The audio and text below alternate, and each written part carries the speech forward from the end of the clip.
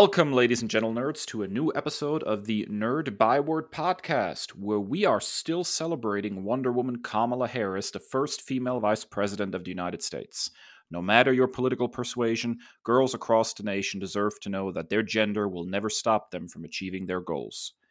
Talking Wonder Woman, today we're going to have a deep dive into Wonder Woman 1984. Before that, though, let's check in with some nerd news. Chris, what do you got?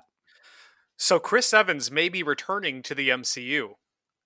Nearly 2 years after Evans' Steve Rogers passed on the shield of Captain America to Anthony Mackie's Sam Wilson in Avengers Endgame, and stating quite firmly that his time as Cap was over, it seems that the winds of change may be forming.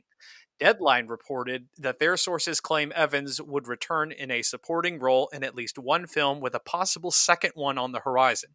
The situation would be similar to what Robert Downey Jr. did after Iron Man 3, which is joining films like Captain America Civil War, Spider-Man Homecoming, and the Avengers films, but never a solo franchise. With The Falcon and the Winter Soldier set to release on Disney Plus on March 19th, starring two Steve Rogers adjacent characters, Mackie's Sam Wilson and Sebastian Stan's Bucky Barnes, the addition of these rumors makes the anticipation for that series and the future of the MCU at large all the more fascinating. However, Evans downplayed the news on Twitter, saying, "News to me," with a shrug emoji. However, this has been a tried and true tactic for the extremely secretive Marvel Studios. A recent example would be Tatiana Maslany outright denying rumors of her casting as Jennifer Walters' She-Hulk, only to have the news confirmed a few weeks later by Marvel boss Kevin Feige during Disney Investor Day. On the prospect of the Rogers return, Anthony Mackie said, I've heard that. I've seen that, and look, Chris is my boy, so if they're getting the band back together, I'll be very happy with that. What say you, Dave? I'm not sure how to feel about this one, actually. On the one hand, I adore Chris Evans' portrayal of Steve Rogers. It's fantastic. It's pitch-perfect casting, and really took me by surprise when he was initially cast, since I primarily knew him at the time as, the Human Torch in sort of middling Fantastic Four movies. But he's the perfect Steve Rogers. On the other hand, I'm worried a little bit because we haven't even had a chance to see Sam Wilson as Captain America yet. It seems a foregone conclusion that this is where Falcon and the Winter Soldier is headed on Disney+. Sam Wilson's tenure as Captain America was really good in the comics. He deserves a chance to shine on the big screen too, not just on Disney+. And I'd hate for Sam Wilson's tenure to be limited to a TV series, and when the MCU returns to the big screen with a new Avengers movie or something, suddenly, Evans is back to reclaim the mantle. I think that's a little tone deaf, not taking advantage of the storytelling opportunities provided by an African-American Captain America and swapping him out on the big screen immediately for his white predecessor. I don't know, man. I think they need to tread carefully with this one. So yeah, more Chris Evans is good by me, but let's not deprive Sam Wilson of a chance to shine as Captain America on the big screen first. Yeah, I'm kind of the same mindset. I read a little bit of one of the volumes of Sam's Captain America, and Steve did show up, albeit as the super aged state. This is the part where the Cosmic Cube had undone the anti-aging portion of the super soldier serum or whatever, so he was just regular old Steve Rogers, and it was very much a supporting role. So I don't think they're going to go that way, because it's one thing to have the one scene where Chris Evans is super aged, but I don't think that's a thing that you want to continue with for substantial amounts of time. So I'm pretty similar along that. Maybe if he's a supporting character or it's a cameo thing, or some people have even speculated an Infinity Stone series where you see him going back and putting them back in their proper time, which would play into an interesting situation on Vormir where he is reunited with the Red Skull. That would be interesting to see. So I'm along the same lines as you. I really want Sam to have his time to shine, especially with how kind of secretive they have been about the Falcon and Winter Soldier series. We haven't seen a whole lot. We haven't seen him in uniform at all as Captain America. So I really just want to let this breathe a little bit. And, with the pandemic delaying everything, we haven't had the time to appreciate Sam. I know it's been like 2 years since Endgame almost, but we not really in like, MCU time, because we haven't seen him on the screen since. Now, there has been a leak of an action figure, a toy, apparently, that was making the rounds on social media recently of a Sam Wilson action figure that is Sam Wilson Captain America based on Falcon and Winter Soldier. So that's kind of why I'm saying it's most likely a foregone conclusion that that's where this is headed. And the uniform that leaked, if true, if accurate, is very close to his look as Captain America in the comic books. So I'm really excited to see that. So again, Chris Evans, I love the guy and I love his portrayal of Steve Rogers, but I hope that they don't bring him back in a way that undermines the Sam Wilson Captain America tenure. Yeah, and I think, and we've touched on things like this in recent episodes. I feel like it would be, if they don't do this right, if they're not careful, it would be taking a big step backwards, and it would be kind of a reduction in character growth. So I really hope, if this is indeed true, and if it's something that they're planning, I really hope that they're careful with it. All right, Dave. So you're talking about a new television series that's in production. What do you have for us? I can't help it. I'm a Vertigo fanatic. I miss that imprint from DC so much, it's not even funny. And so anytime that something arises that has a connection with Vertigo, I'm right there. Why the Last Man is one special comic book series. It's a post-apocalyptic science fiction story written by Brian K. Vaughan with art by Pia Guerra. It ran at DC imprint Vertigo from 2002 through 2008. It ran for 60 issues and received 3 Eisner Awards, and very much deserved. The series follows Yorick Brown and his pet capuchin monkey Ampersand, the only males who survived the death of all males across the globe. There's a lot to unpack in this series, including gender relations, feminism, extremism, institutional failures, and of course the impact of what appears to be a global pandemic. Very timely right now. The book's writing is sharp as a tack. The art is absolutely beautiful. It's the perfect meeting of word and art.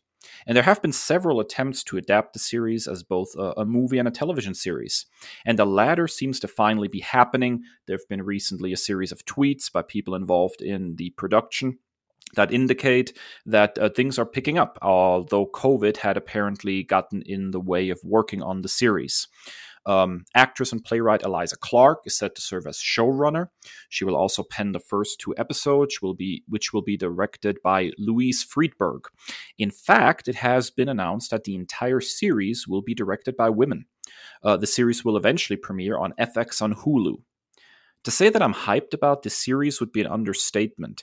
As I've said many times, adore the output at DC's Vertigo imprint, and the fact that it's defunct is, to me, almost a crime against creativity. To me, Vertigo always meant quality, mature writing, and excellent art, and I miss it a great deal. A chance to revisit this excellent series in a live-action television series is exactly what the Doctor ordered, and I cannot wait to see it. Yeah, I'm super excited about this, and it just reminds me that I have so many comics on my to-read list, Why the Last Man being one of them, and I also, Brian K. Vaughan, have to go back and read more Saga, because I read the first couple of issues of that, enjoyed it immensely. It's just really out there and wild and super sci-fi, and it's right up my alley, so I've got a lot to read. Now that X-Men is out of the way, I've got some clear lanes ahead of me, but I'm super excited about this, particularly the fact that it's going to be directed by women. I think it's an interesting and proper way to tell this story, and the fact that it's going to be on FX on Hulu. Almost everything that I've seen from FX has been just perfect from me. I already recommended What We Do in the Shadows. That was amazing. So Legion has been great.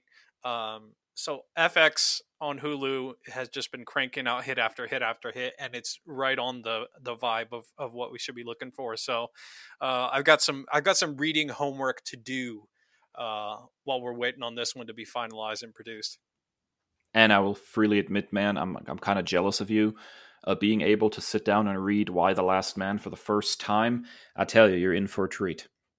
All right, let's take a quick break. When we come back, Wonder Woman 1984. Was it good? Bad? Meh? Let's find out. We'll be right back.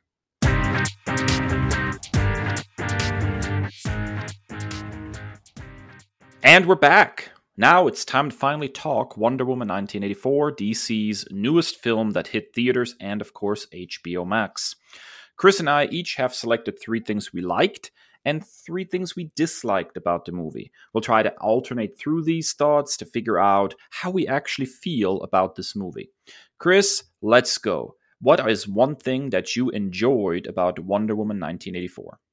2 words, Pedro Pascal. I mean, the guy is on fire. Between The Mandalorian and now seeing him as Maxwell Lord, one of my favorite characters from Game of Thrones, pour one out for the Red Viper. Still not over that one. The dude is a powerhouse, and he is quickly ascending to what I consider to be like an A-list star.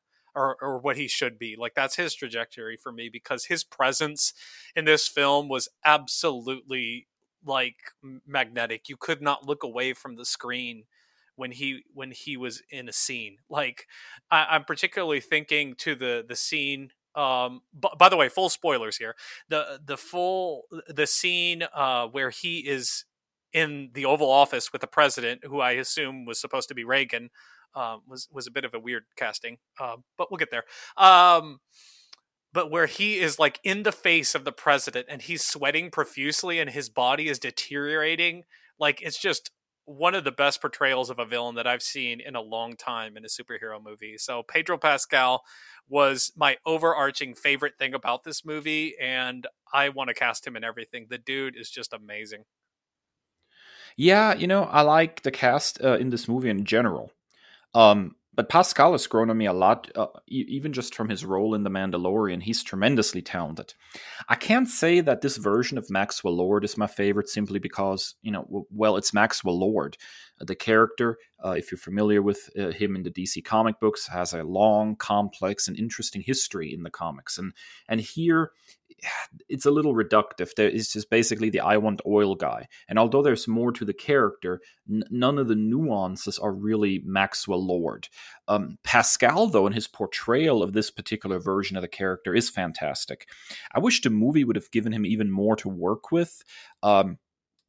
Seeing some of the complexities of the comic book Maxwell Lord on the big screen would have been nice here. But that particular problem, I think, rests solely with the script. Pascal himself was absolutely incredible. And see, like, it's interesting you say that, because that's kind of enlightening to me. I don't know any of the character background and history, but I felt like even some of the strongest scenes for me were the relationship with his son, Alistair, and like particularly that last scene where like they get back together and they're reunited, and he does all of this. It started like where he just wanted to provide for his son and be a hero to his son, and then he lost his way, and then he eventually was brought back to that. Like, it was just a really, really emotional scene for me, because I can relate. As a father, you want to be able to give to your kids, and you want to be able to provide, and you want to be a role model for them, and so it's like that balancing act of doing the right thing by your kids. Yeah, absolutely. Like I said, I mean, the character is good and it's fantastically portrayed, but it's not Maxwell Lord for the most part. And I guess when you whip out a name like Maxwell Lord and put him in a Wonder Woman movie, there's all sorts of context for fans of the character and for fans of Wonder Woman that there's a certain level of expectation that was simply not met. If they would have not called this character Maxwell Lord, I think it would have been much less of a problem. All right, Dave. So first up on your like list, what do you have? The tone of the movie, actually. I've made no secret of the fact that I've grown weary of dark, dreary, and desaturated superhero movies. The Zack Snyder school of comic book adaptations is simply not for me. I read superhero comics for fun. I love the bright costumes, the over-the-top action, the epic stories. But above all, I love superhero comics for their optimism and their hope. And the good news is that Wonder Woman 1984 has that. The colors are bright, The hero is heroic and the story is epic. The tone of the movie is just right.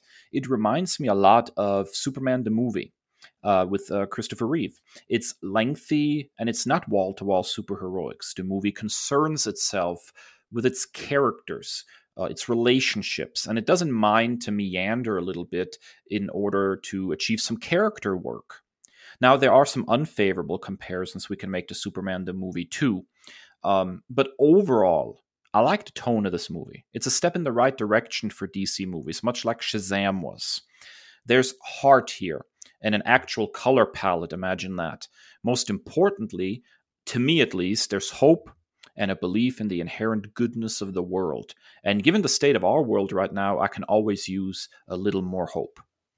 Yeah, I would totally agree with this. And this borderline touches on my second like of the film, which I'll get more in depth to when we get there. But I totally agree with you. And, you know, and I think I've said this on the podcast before, is like a show like Gotham, where it brought me when I was in a mental state when that show came out that was very fragile. My mental health was not in the best place. And then to just watch like a show that's centered around villainy, and it almost like it glorified the villains and their origin stories without a lot of hope. It really shook me. So I had to, for my own health, I had to move away from that show, and I couldn't watch it anymore. And so like seeing a lot of iterations of this dark and gritty, and it can really put me in a bad place. So I also opt for the optimistic stuff because it's that escapism. You want the good guy to win at the end of the day, and to prevail over the villain. And so I would totally second your sentiments there.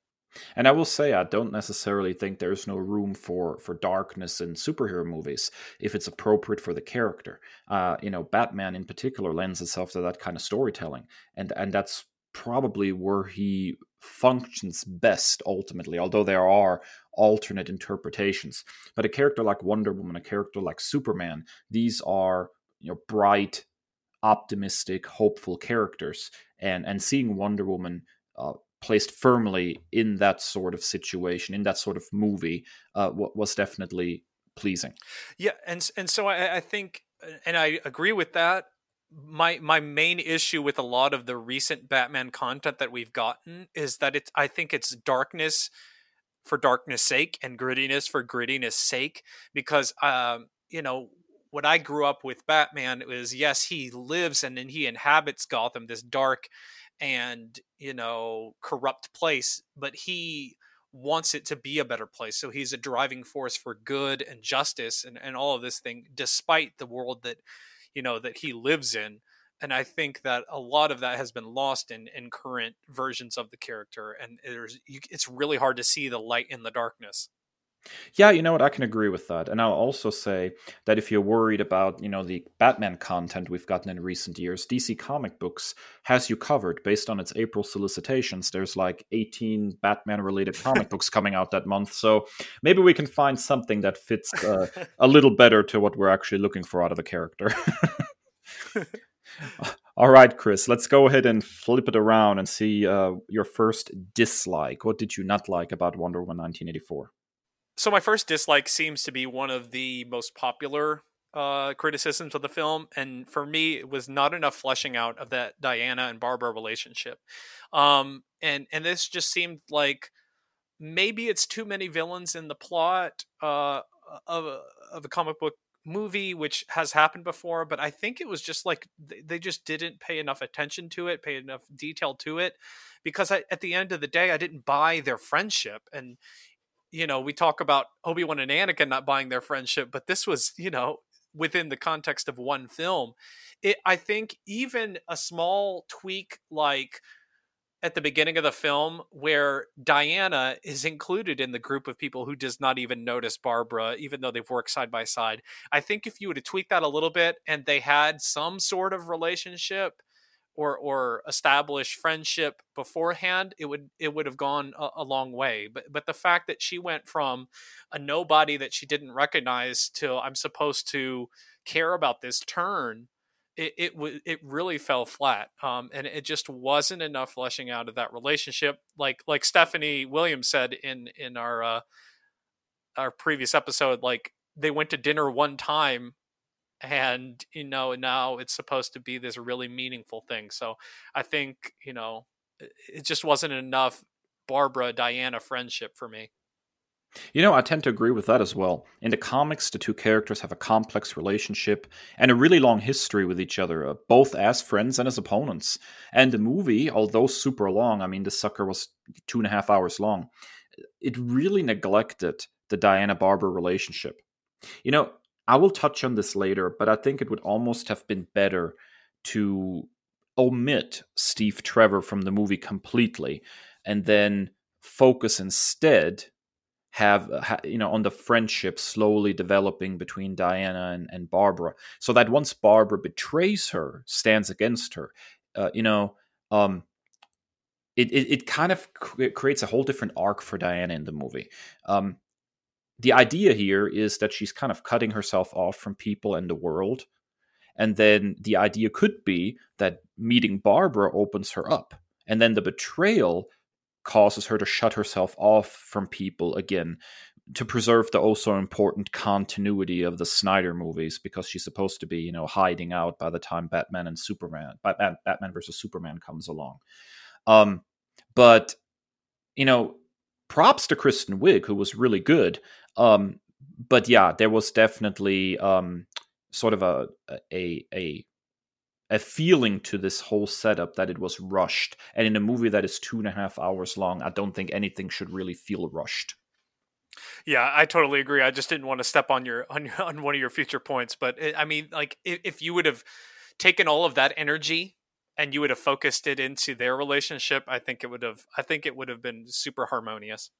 Yeah, I can totally echo that. All right, Dave. So, what is first up on your dislike list? I'm gonna come across as almost vindictive at this point, but it is the Zack Snyder of it all. Um, my biggest problem with the movie is that it has to respect the continuity of Batman v Superman and Justice League. Zack Snyder made some pretty unfortunate choices in Batman v Superman to me, but the biggest by far was establishing that Diana had been in hiding out of the limelight since World War One. Diana, much like Superman, is an inspirational figure. She leads by example. One of my favorite Wonder Woman runs in the comic books was written by Greg Rucka. In his run, she actually is an official ambassador from Themyscira to man's world.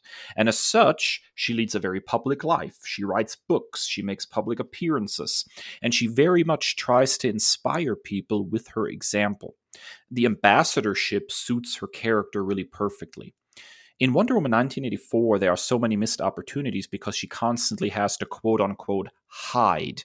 In the mall, in the opening scene there, she has to destroy surveillance cameras after she's already been seen by the cameras and everybody else, because they're trying to preserve this continuity with Batman v Superman. But the worst offender to me is the climax. She should be speaking to the world directly, revealing herself and inspiring them directly to renounce their wishes. This should have been a great, huge moment for Diana, for Wonder Woman as a character, to show how she can inspire people. And the fact that she has to do this more from the shadows, so to speak, robs her of this moment and much of its impact. The fact that the movie had to serve the continuity established by Zack Snyder basically hampered its impact from the word go. What do you think, Chris? Yeah, absolutely. And it comes off as downright goofy. I mean, where she puts her finger to the lips of the little girl, like she's going to keep a secret while all of these adults are around. Like it's so ridiculous. And the fact, one of the most unrealistic things about the film, I thought, was when she's sitting alone at dinner and she's not being harassed by any man, or being haggled, or like she could just sit in a restaurant alone and just like be low key. Like it's unrealistic. You can't like be an unmasked superhero and not be known and not be recognized for 80 or 90 years. Like it's not possible. Like, so it's just an unrealistic and unfair expectation to throw on a property like Wonder Woman. Like it's ridiculous. And it ultimately damages the movie. Trying to maintain this continuity does more harm than good. I wished in a lot of ways they would have just decided to jettison it right then and there and just make a Wonder Woman movie that allows her to step in the limelight to inspire people the way she does in the comic books. Huge misstep in my book. The worst part of it is because the first Wonder Woman film and Gal Gadot at large are some of the strengths of the DC film universe, the DCEU, if you will. And so, in to hamper that in favor of something like Batman versus Superman and Justice League, two of the least well received. So you're like taking from the best to save the worst is just a stupid notion, in my opinion. Yeah, I can totally agree with that. All right, Chris, now that we've griped for a little while, let's go ahead and talk about some likes again. What is something that you enjoyed about Wonder Woman 1984? Well, you touched on this on your first like, but I'm going to go a little bit deeper. I love the central themes and the symbolism. I thought it was very, very interesting and super inspirational. I absolutely adored the fact that the truth conquers all. No matter what else, no matter what evil schemes, no matter what desires, base desires, carnal wishes, the truth conquers all. And the symbolism of the lasso of truth in that climactic moment, I thought that was quite powerful. I see your point, and I agree that like she had to like do it from the shadows and do it through Maxwell Lord is a bit frustrating, but the fact that that symbolism of the truth conquering all was very, very powerful for me. And I also thought that it was a really interesting um like social commentary on the 1980s of greed and capitalism at its worst, and like consumerism and like all these wishes coming true, and then like basically the world ate itself alive, this cannibalism, because of this insatiable greed. I thought that was very, very interesting. And then to be conquered by truth was really on point for me. You know, you and I seem to be very much in the same wavelength when it comes to this movie. To me, Wonder Woman at her best in the comic books is really the paragon of truth. And I find that this is really her best role uh, in any of the stories when she's focused on truth. Um, Even when it comes to how she relates to other heroes, at her best, she's squarely focused on the truth. So the focus of this story on truth was spot on to me. And yes, an 80s set movie that explores the excesses of greed is pretty much perfect too. I mean, it's the 80s, a decade of excess, of capitalism run rampant. Any criticism of greed, well, it finds its perfect setting in the 1980s, I think.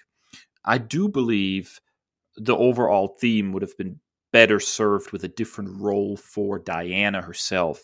I think she feels a little disconnected from the overall thrust of the narrative because she's basically shunted aside as like this museum worker, basically. Um, and I think there would have been better places for her, a better backdrop for her character when the movie starts out. But again, we have to maintain this continuity with the Snyder movies. Um, I think that part of that is also kind of the Jeff Johns of it all. He was involved in writing the script again. Um, the perception in DC movies that somehow Jeff Johns' interpretations of characters are the be all end all. I've never been a huge fan of his take on Wonder Woman.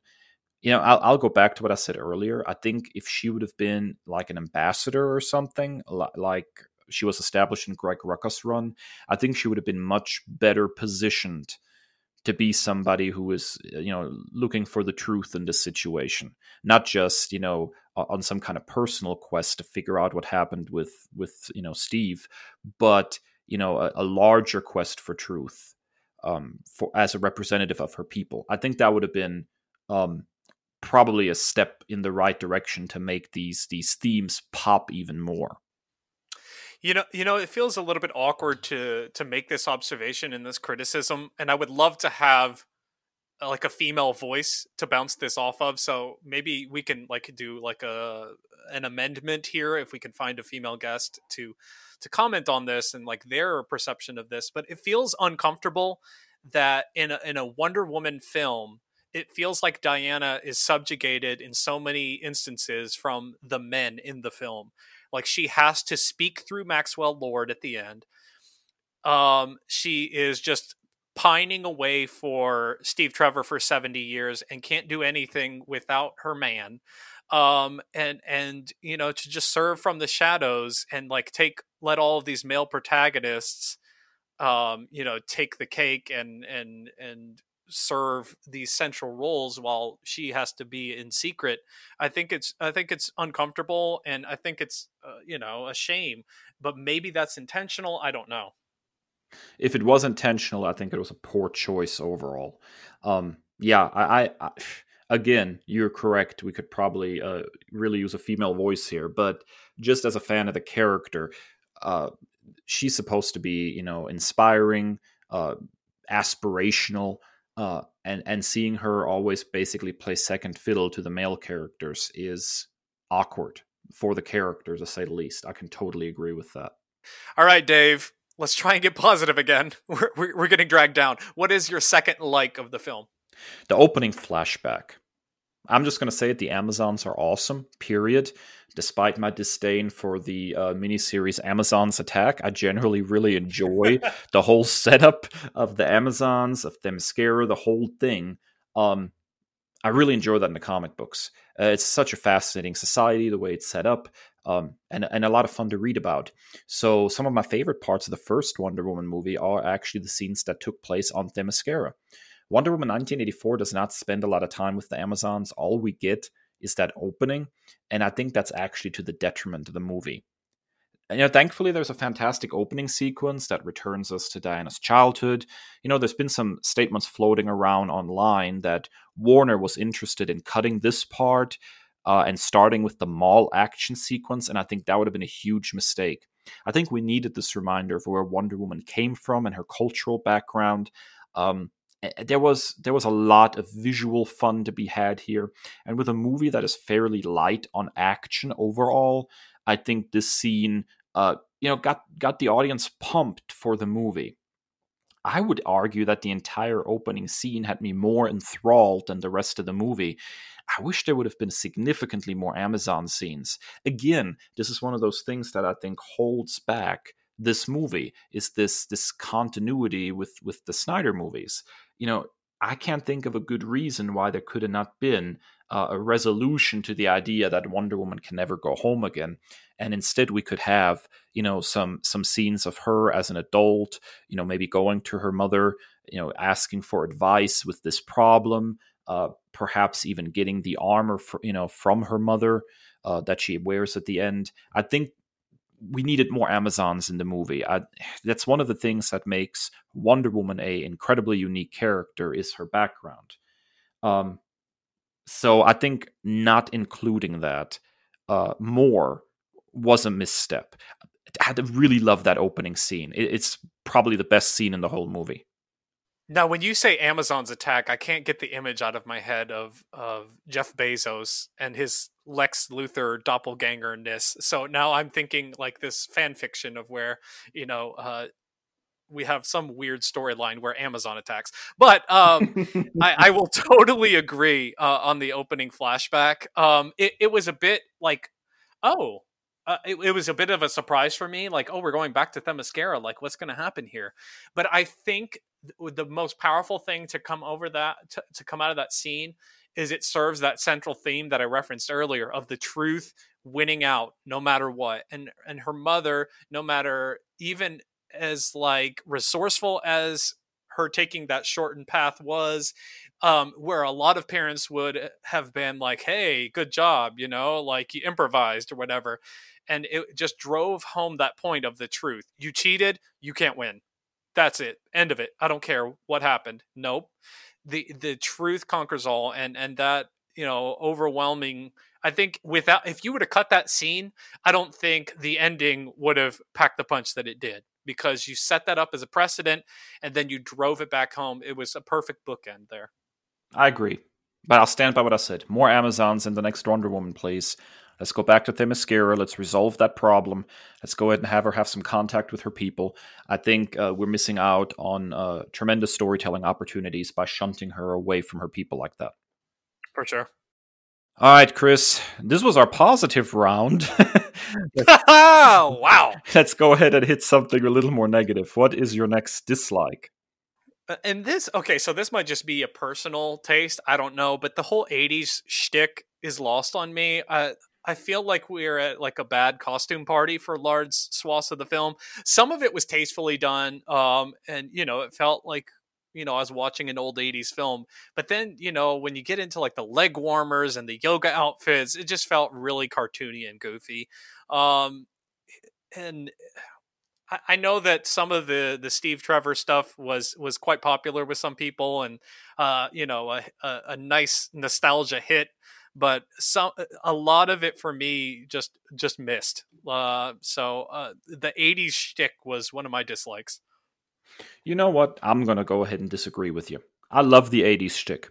I don't think it was always necessarily perfectly executed, but I have a huge fondness for a lot of the cultural trappings of the 80s, and seeing those revisited, in stuff like Wonder Woman 1984 and stuff like Stranger Things, yeah, it does tickle my nostalgia bone. And I am it considered my kryptonite. You hit me with some 80s stuff, I'm probably going to be interested. 80s cartoons still rank as my favorites. I'll fight anybody on that. The 80s had the best cartoons. There's some really good stuff to come in the 90s, but man, just a glut of awesome in the 80s I'll never forget. I actually think there was a missed opportunity with the 80s shtick, and that's the soundtrack.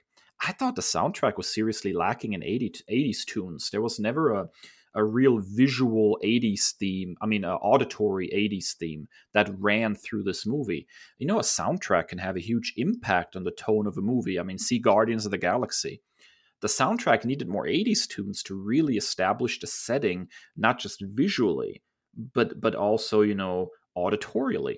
And so in the end, besides the greed is bad message and its connection with the 1980s, I think the movie was in some ways, particularly on the soundtrack, not 80s enough. You know what? That's really interesting. And if they would have done that, maybe it would have tied it together. Maybe that's why it didn't work for me, is it felt kind of disjointed. I think back to like movies from the 80s that I really, really enjoy. My favorite, probably the Beverly Hills Cop 1 and 2, not 3. We don't talk about 3. No, we don't.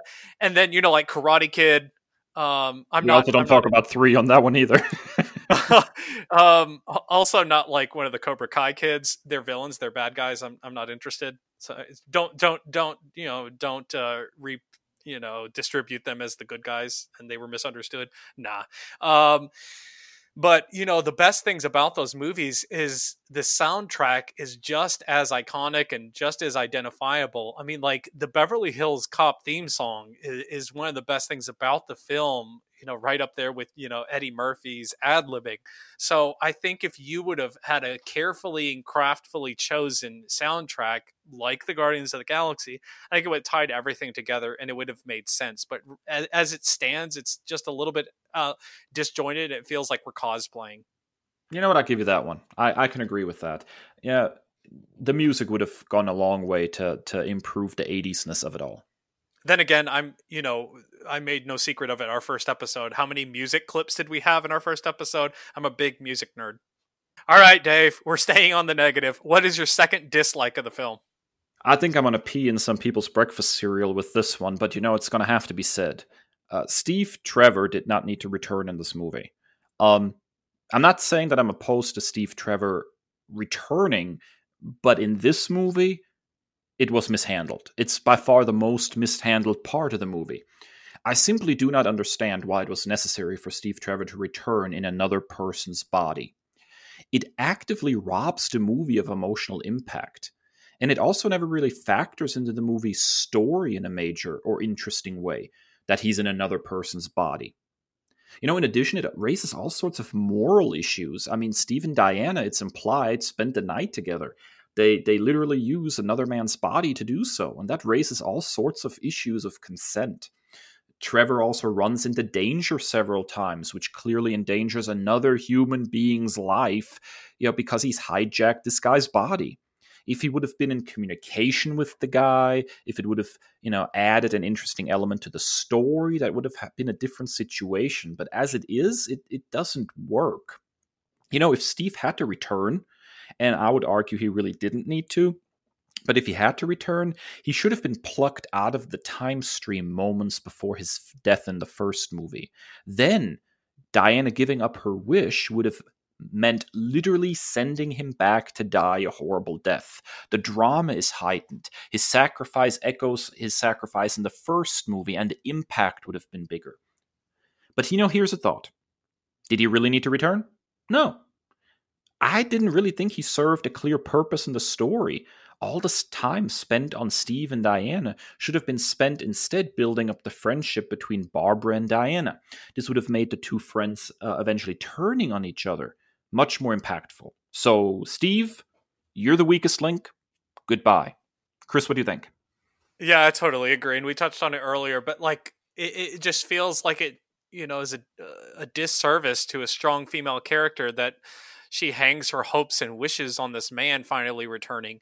And, it would have been so much easier and more synchronous if they would have just had Steve himself. The whole body snatcher ghost thing was just so weird and so uncomfortable.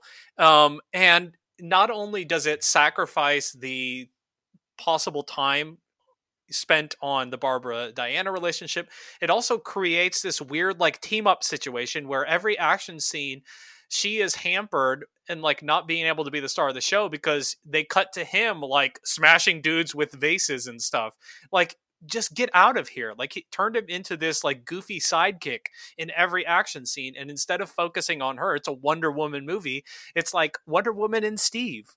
So I just felt like it was a disservice to Diana herself. And she didn't have her full time to shine because, we need the man to be here. Yeah.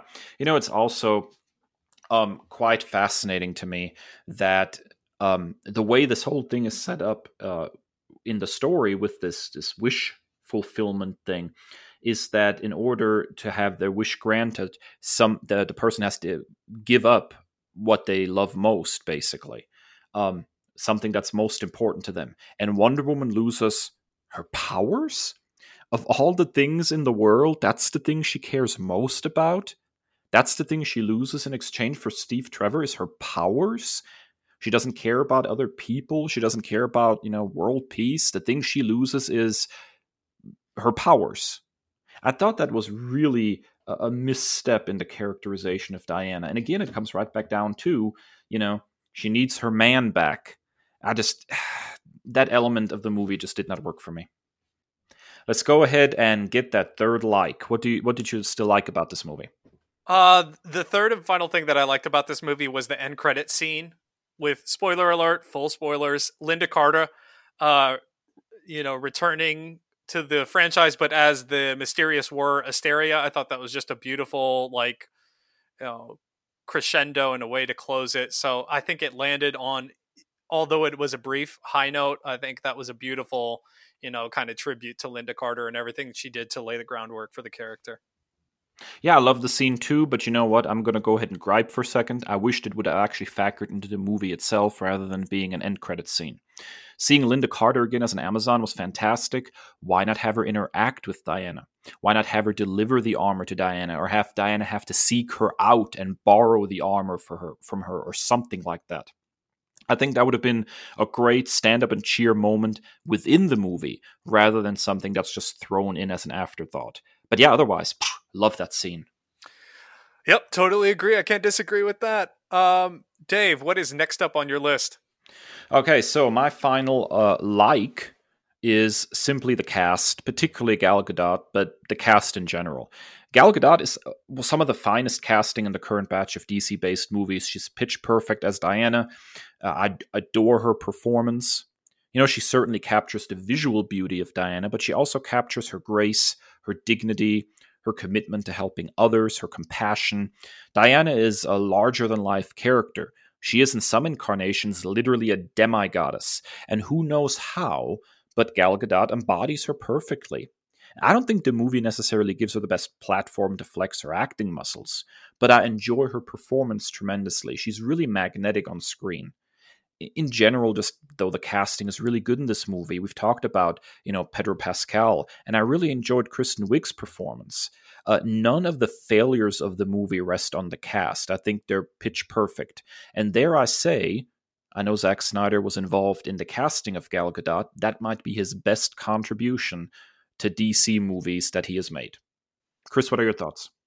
Yeah, I absolutely agree. And I feel it was not, it was by no means like Attack of the Clones level bad dialogue, but like some of the dialogue that was written for her did not do her any service. And I think she did the best that she could with it. Some of the lines were just a little bit cringy, but I think her presence was just overwhelmed the shortcomings in the script. But for sure, even though I have problems with the idea of Steve Trevor returning, I think Chris Pine is magnificent, and I really miss Captain Kirk in the Calvin timeline. Kristen Wiig really surprised me. I was really pleasantly surprised because I'm a huge fan of her comedic work, and to see her in a serious role, I had my suspicions, and I said this on our Fandom episode, but I was a little bit skeptical, but intrigued, and I was really, really impressed with that. And then this is another point as well. And, I've given Pedro Pascal his flowers, but this is another, I guess like a dig as to why we should had more, or criticism as to why we should have had more Themyscira. I think, Robin Wright and Connie Nielsen, in the roles of the Themyscirans, like they're perfect as well. Like we should have had more of that. Yeah, I totally agree with that. Let's go negative one more time, Chris. What is your final negative point? Some of the special effects, particularly like the running scenes with Diana, they didn't look good. Like I don't know what it was. They looked like amateurish. Like particularly the one that comes to mind right when I think of it is the one where they're in Egypt and she's like running down that highway. It's very clear that you can see it's front of a green screen. It's not great special effects. So just took me out of it a little bit. The running looked a little bit goofy. And there were, it's funny because there were some parts of that action sequence that were really, really cool when they flipped like the big, tank over. That was awesome. But something as simple as like running, it was really strange that they weren't able to nail that. I'm not nearly as picky with special effects as long as the movie really draws me in. Some questionable special effects are forgivable as long as the movie's good. I love Doctor Who with a red hot glowing passion, and that show is nothing but questionable special effects. But I think the problem with Wonder Woman 1984 is that the movie is a little slower paced with few action set pieces. So when those scenes do appear, those small missteps feel much more noticeable. Didn't bother me that much, but I'll agree it was noticeable in a few scenes. All right, Dave, what is your final dislike of the film? Yeah, all right, let's go there. I'm tired of the jealous nerd breaks bad trope. If your movie's villain recalls some of the worst in superhero movie history, maybe rethink your approach. Now, don't get me wrong, I've already praised Kristen Wiig's performance. It was very good. The writing on Barbara Minerva, though, was not. How often do we have to see a socially awkward nerd break bad and turn into a villain? What is the obsession of superhero movies with making nerds the bread and butter of the industry, the bad guys? Barbara has echoes of Jim Carrey in Batman Forever, of Jamie Foxx in Amazing Spider-Man 2, of, freaking Poison Ivy in Batman and Robin. This is not good. Those are some of the worst villains in superhero movies, period. Greg Rucka has done an amazing job with Barbara Minerva in the comic books. Look to his runs and use that as inspiration. But quit the tired, jealous nerd breaks bad trope. It was tired and played out 30 years ago. Do better.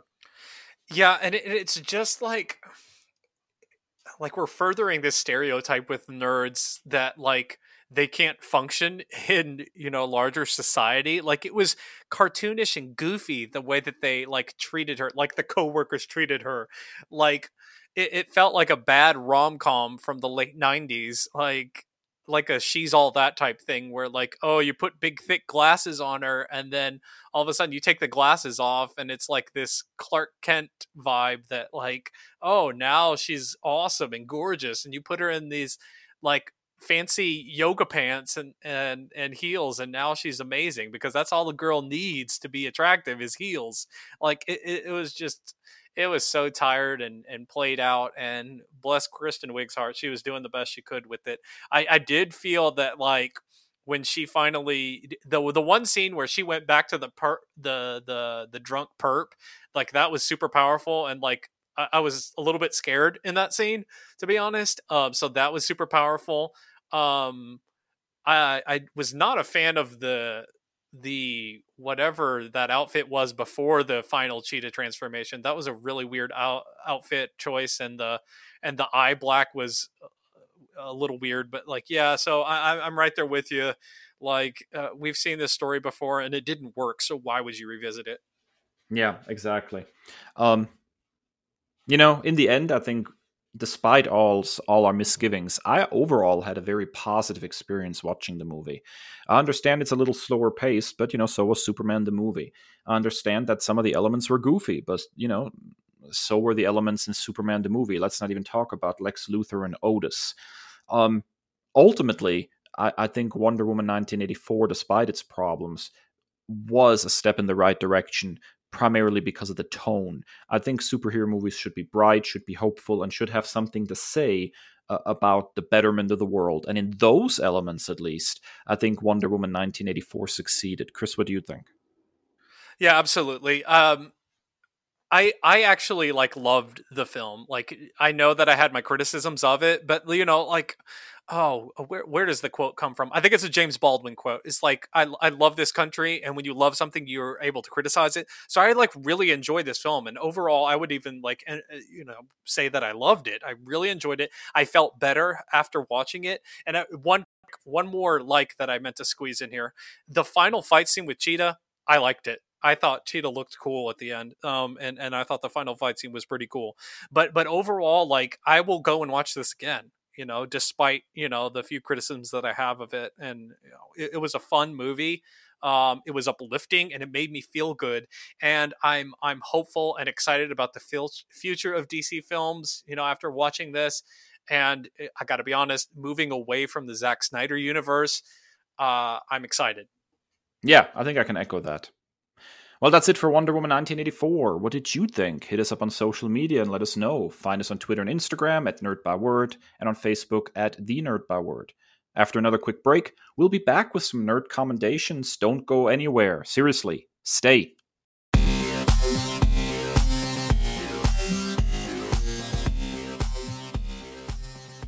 And we're back. Chris, nerd commendation time. What are you bringing to us today? All right, this is history in the making. I'm recommending a DC book. Like, What? what is going on? Okay, and I'm also staying on brand with the Wonder Woman book, but this is a very, very recent one. So my nerd commendation for this week is Future State Wonder Woman #1 with words and art by Joelle Jones. I just love when a creator does the story and the art. That's just like amazing to me. Walt Simonson Thor, like I just super geeked out about that. Like, this is your baby. Like, we had Tom Scioli on, like he did all of that stuff with the Jack Kirby books. It's just fascinating to me. Like, this is this passion project. You also have fantastic colors by Jordi Belair. This is my first physical DC comic that I've ever read. Anything I've ever read of DC, the few and far between, stuff that I've done for the pod or previously, has all been digital. So this is the first physical DC comic that I've ever read. The Future State Initiative was incredibly intriguing to me, and I went a little bit too crazy with my purchases. My pull list made my arm muscles flex a little bit because I got a little too crazy. Of all the Future State books that I've read as of this time, this is by far the easiest one to jump right into. The other ones are pretty convoluted with timeline and continuity, and I'm just pretending that I understand what's going on as I'm reading. This one was a really, really easy intro. The design and the concept of Yara Flor immediately hooked me, and I've been waiting for this one to release for months. The art's incredible, and I find Yara to be incredibly likable, hilarious, and relatable.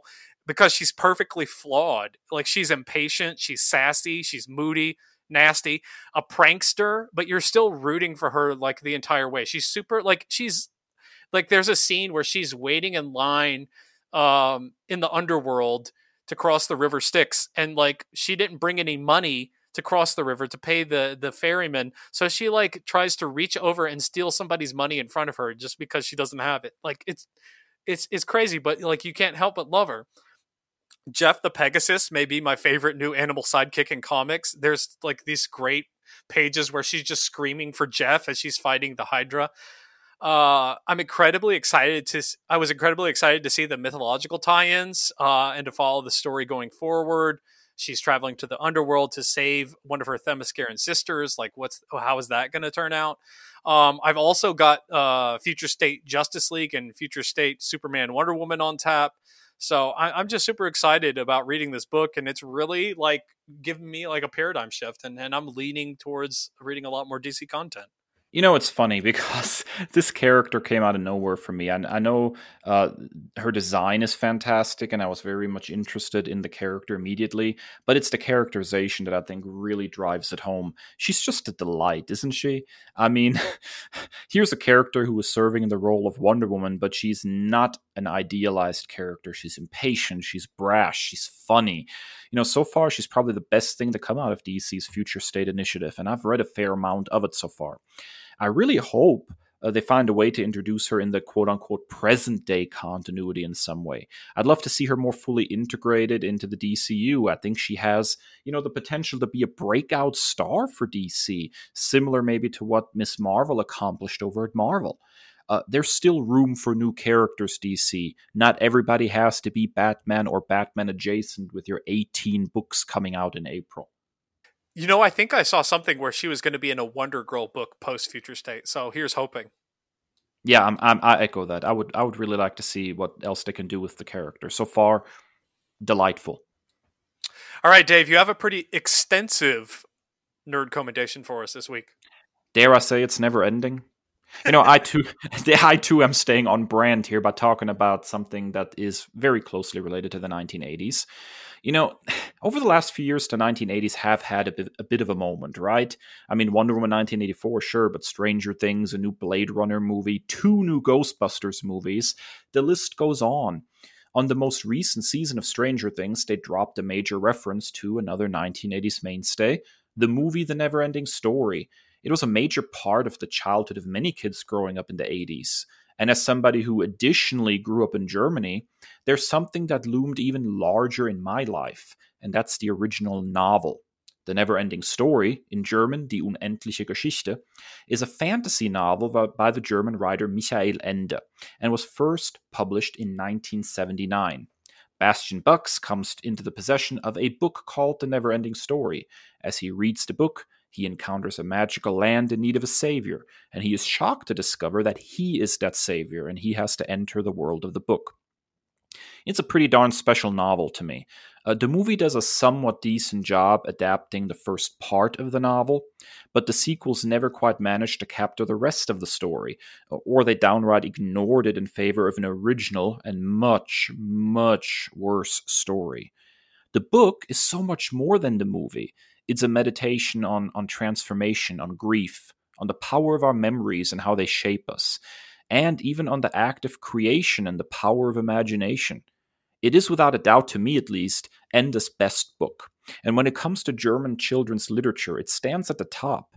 Like the best of all children's literature, it can be enjoyed by people of all ages.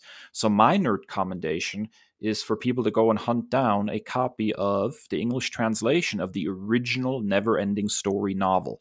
I think you'll be shocked how good it is and how favorably it compares to the actual 1980s movie. So this is really, really interesting because I recently watched it. I want to say in the last year or two, the first film for like the first time. It somehow escaped me as a kid. I was late. I was born in the late '80s, so most of my content was in the '90s. So Yeah, so I really, really enjoyed it, and it was particularly, emotionally impactful. The one scene that I immediately think of is when his horse dies. So, like, I'm super, super intrigued, and it's just like the entire premise of the story is fascinating. It's like his live action, almost like virtual reality before virtual reality. Like you're living this adventure. So I can't wait to dive in. And I will also say that I highly recommend, anybody who wants to pick up an English edition of this book to get the hardback edition, not the paperback. The hardback actually imitates the way the book was first published in Germany, which is that it is actually printed in two different colors. Rather than just in black ink. One color symbolizes the story of the book, the never ending story that Bastian is reading. The other color symbolizes the quote unquote real world that Bastian inhabits. And so when he actually transfers over into the story of the book, then his story also turns the color of the never ending story. It's a fascinating device, actually, and they did not try to imitate that. In the paperback English edition, which I think is a huge misstep. It kind of takes away from the experience. So if you're looking to pick this one up, try to find the hardback edition, which actually has the colored printing in it.